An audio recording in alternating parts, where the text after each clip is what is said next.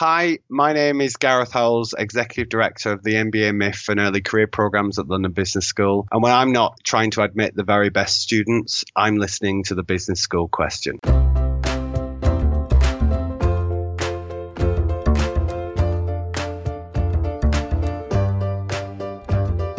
Hello and welcome to episode 7 of the Business School Question. I'm your host, Marco Dinovellis, and this is a podcast for anyone considering applying to business school.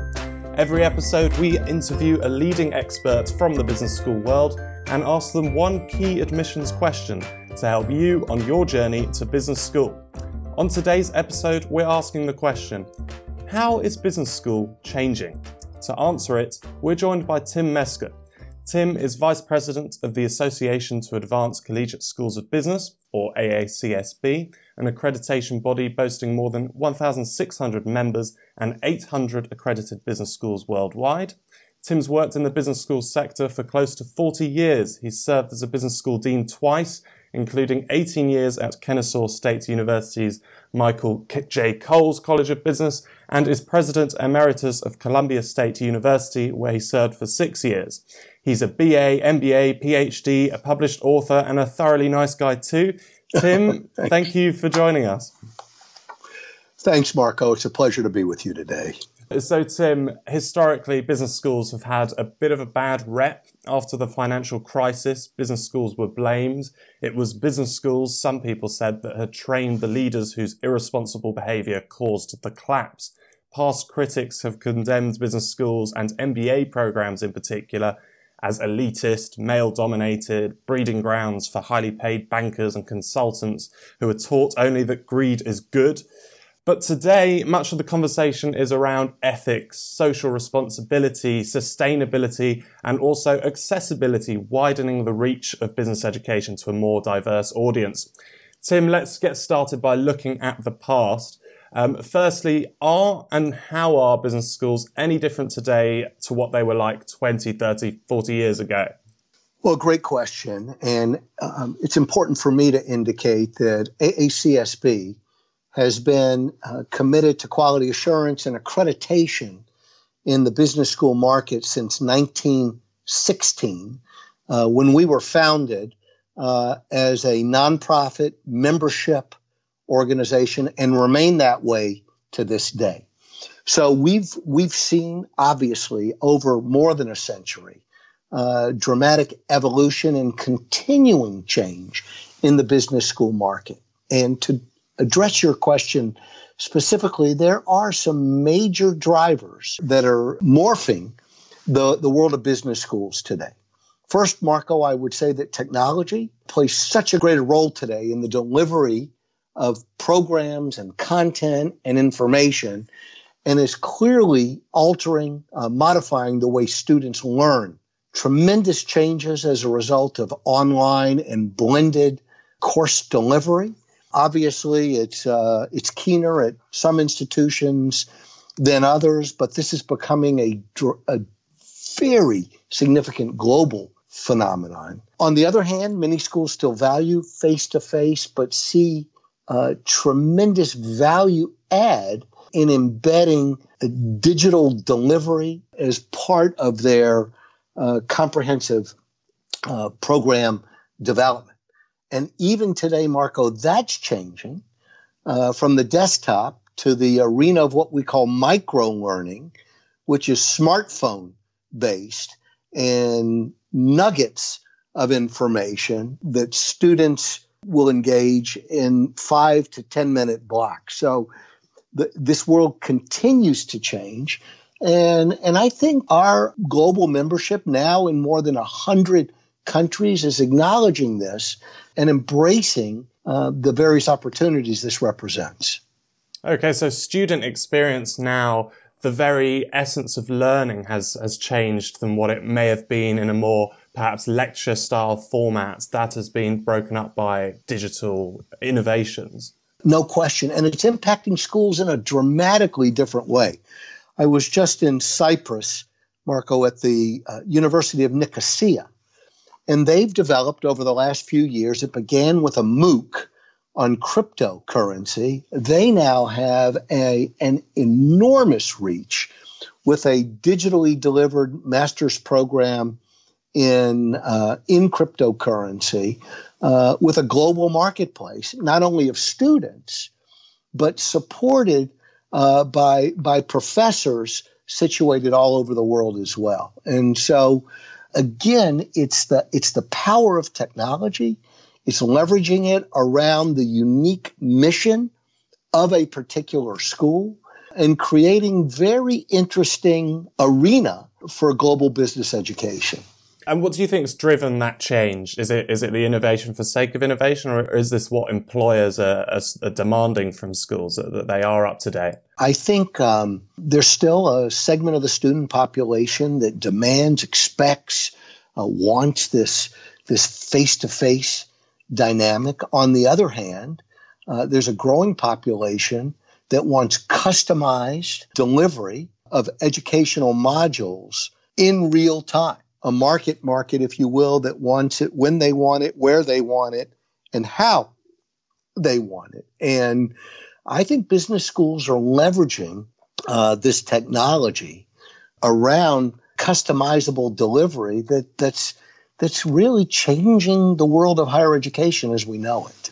And in my introduction, I spoke a little bit, I suppose, about the business school culture and what some critics have said in the past. Is there any truth in what critics may have said about business schools, perhaps pre-financial crisis? What's the culture? What was it like, Sure. back when you were a business school dean? Sure. And what's it like now? Certainly classes are much more diverse. Well, it's a funny thing, Marco, because we suffer, if you will, from very short memory. I remember my very first term as a much younger assistant professor at Arizona State University's College of Business in Tempe, Arizona, which currently today has 16,000 students. And one of the courses that I taught 40 years ago was on business and society, corporate social responsibility, and ethics. That's 4 decades ago. Somehow we've forgotten that business schools, in fact, have always embraced new topics, evolving topics. But I think, to your point, issues around ethics, CSR, sustainability, green, have become much, much more prominent in business schools, certainly over the last decade, and even more pronounced over the last 5 years. Many of our members are embracing the United Nations principles for responsible management education, and you're seeing this type of content and curricula embedded across programs worldwide. Schools want to deliver it, but as importantly, Marco, students want it and are excited by it. And this is just part of all of the changing culture. So is there a single source to blame for the ethics challenges over the decades? I don't think so. And I think business schools recognize their role in supporting ethical education committed to sustainability, to social responsibility. And there's much, much more aggressive activity in that arena today than ever before in the past. Yes, and my understanding now is that rather than having ethics as its own contained course, it's sort of ingrained throughout the curriculum. Exactly, Marco, and that's how curriculum has changed. I still remember decades ago when international business was injected as a standalone course, the same as you just mentioned as ethics, and at one time operations. And now much of this content is embedded in more interdisciplinary experiences across the business curriculum. And I think we're seeing that evolution very dramatically today. Do you think the students themselves have changed? If I'm from perhaps not from a banking or consulting background and I'm considering going to business school, will I be with others similar to myself? Have students changed in terms of who they are, but also their ambitions and goals in the past few years? We see today, continuous changes in the student market. Students today generally have a much more global orientation. They travel much more easily than they have historically. Students, as you know, have a keener interest, as we just mentioned, in issues related to sustainability and social responsibility, and I think that's all very positive. Students today, Marco, also have a much more genuine interest in entrepreneurship and in the possibility of developing their own ventures. And to a great extent, the digital arena has created global opportunities for students in developed and developing nations who can leverage technology in their entrepreneurial efforts. So, this is, as you know, this is where I spent most of my research focus for the past 40 plus years in the entrepreneurship arena. So I'm very excited to see this explosion of interest in entrepreneurship. And many programs have embedded this in their curriculum as well and offer specialized opportunities for students, competitions for students. So to me, that's a very exciting part of sort of the changing educational landscape today. Okay, and I just want to be clear on, how it was in the past and how perception is influenced like that compared to today. So, I mean, is it fair to say that in the past classes were perhaps more exclusive to certain kinds of backgrounds, and that's something that's changed, or is that a business school myth? How, when you look at a class in business school today, would it be different to the people you look at maybe 40 years ago? Well, it's a very important question, and I think we have to remember, and your listeners who are knowledgeable, will recognize it's almost staggering to believe there are 16,000 plus providers of business education worldwide today. 16,000. Now, that's a big world, but that's a big number. We have members now in 101 countries or territories worldwide.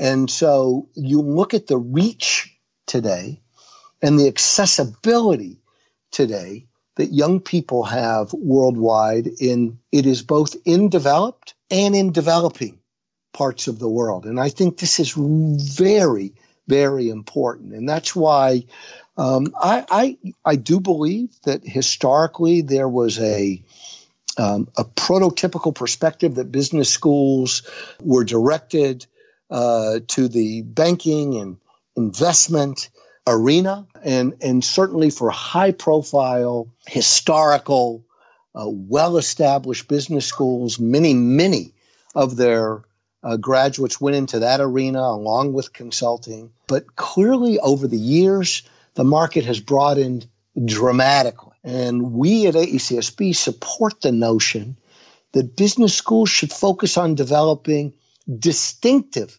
missions consistent with their market, their students, and their stakeholders.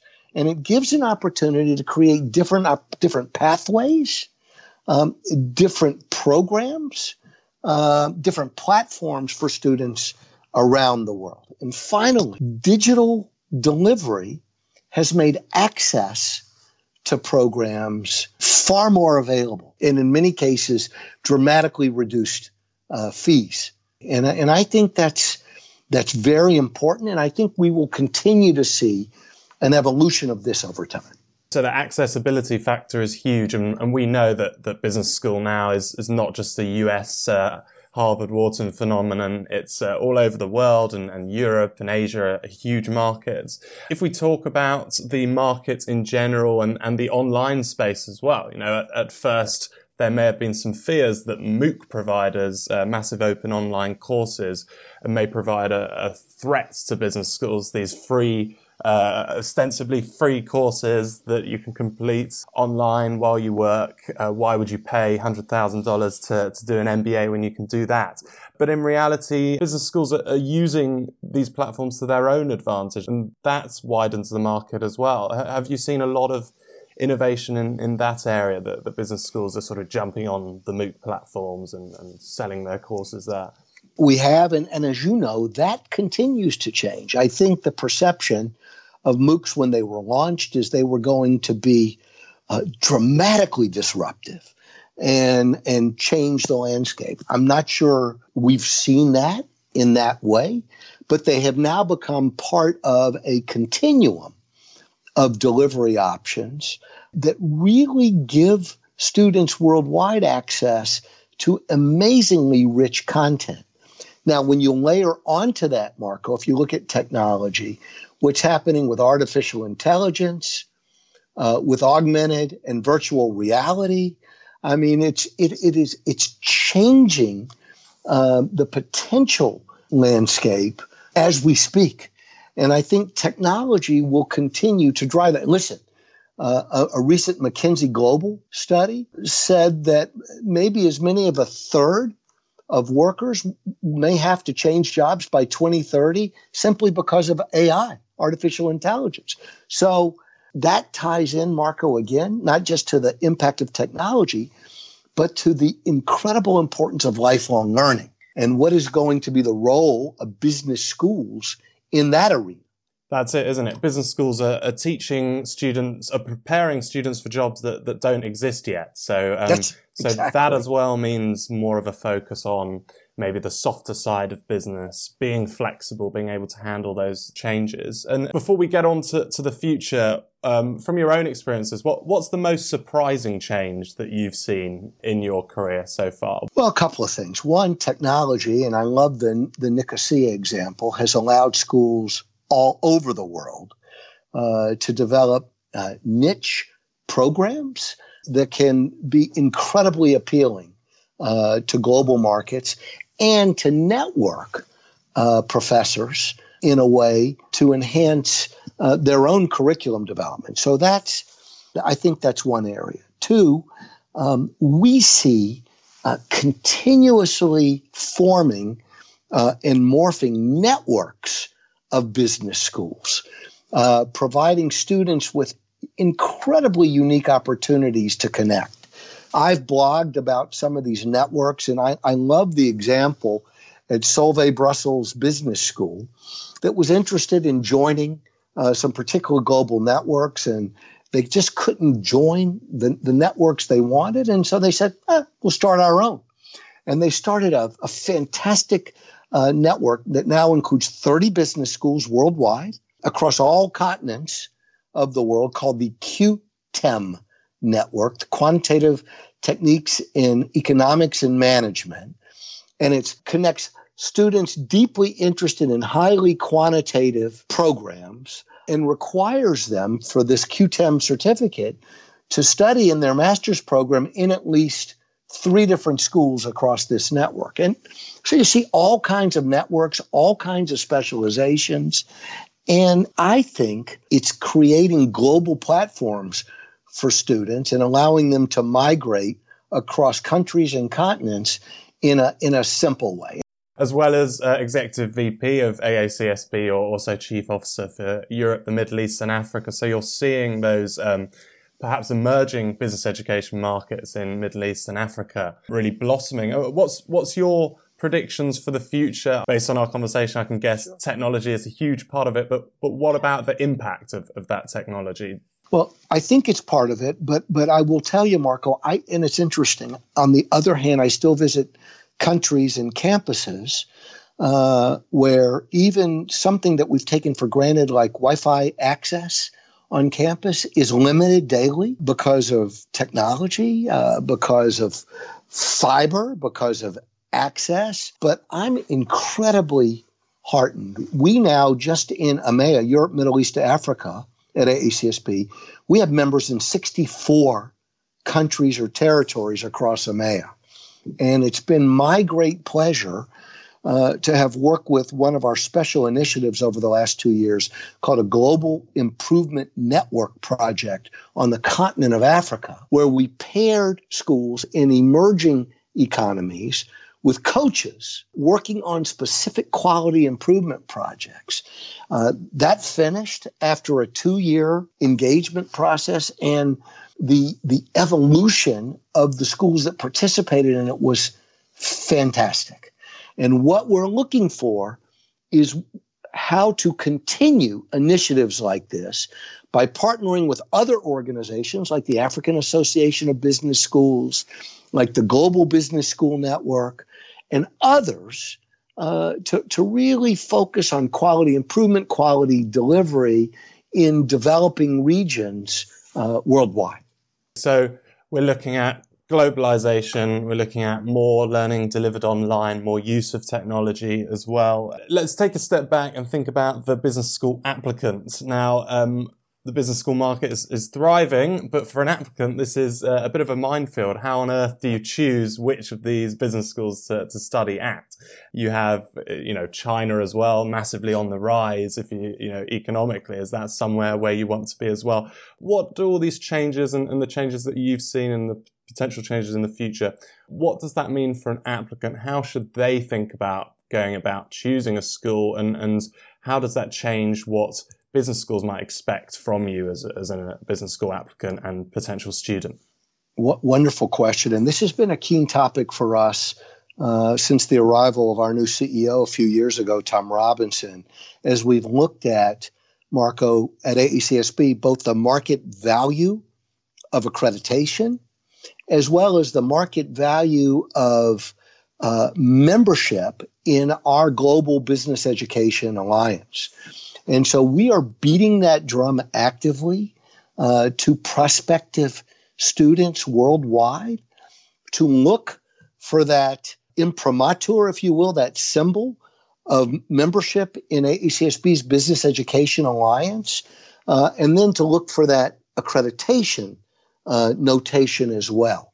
We think it signifies a deep investment in and commitment to the highest quality of business education that we can assure our prospective students.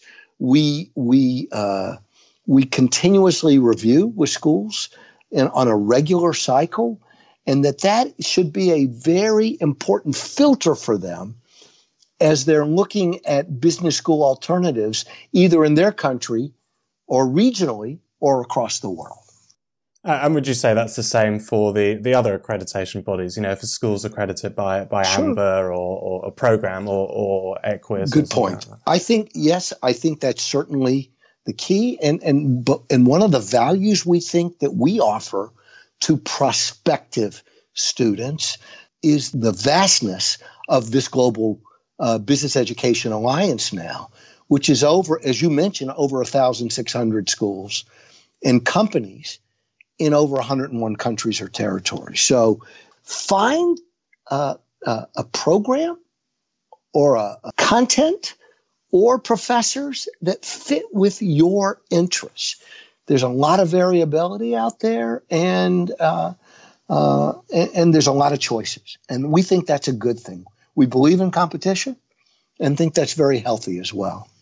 One final question I wanted to ask you is around the theme of change. So applicants, students at business schools and professionals need to be prepared for a changing business environment. You've been in the business school sector and seen tons of change and change still happening today. How do you personally and professionally, how do you deal with change, and what sort of advice do you have for anyone dealing with a changing business school sector? Yeah, I love that question. And I tell young people today, keep reading, and whether it's online or whether it's old fashioned, articles, books, newspapers, be current with what they do. I love what's happened, frankly, Marco, in the UK in the last couple of years with the apprenticeship levy, which creates a national pool of funding for lifelong education. I think for young people today, I say continue to pursue credentials, whether they're digital badges or other kinds of acknowledgement of skill development, because that's the world that we're living and working in today. Just when you've completed a most rigorous exhausting program, you get to take a deep breath and get at the end of the line and start that process all over again, because that's what's happening in the world of work today. And so it's about continuing to be agile, prepared, and current, because we don't know what's next. Absolutely. Well, thank you very much, Tim, for your time today. Thank you, everyone, for listening to this episode of the Business School Question. Do look out for our next episode. We will be asking Keith Bevans, a partner and global head of consultant recruiting at Bain & Company, why do consulting firms love MBAs? You can download our podcast on iTunes on your iOS device. Open the podcasts app, then tap Browse at the bottom of the screen and type in the Business School Question. If you like what you've heard, please subscribe, rate and review it on iTunes. Share it on Twitter, Facebook, Instagram, LinkedIn. Tell your colleagues and friends. The Business School Question is brought to you by the team at Business Because, without a doubt, my favourite online publisher dedicated to graduate management education. Whether you're considering an MBA, EMBA or Business Masters program, read more business school news and get practical resources to help your business school application on businessbecause.com.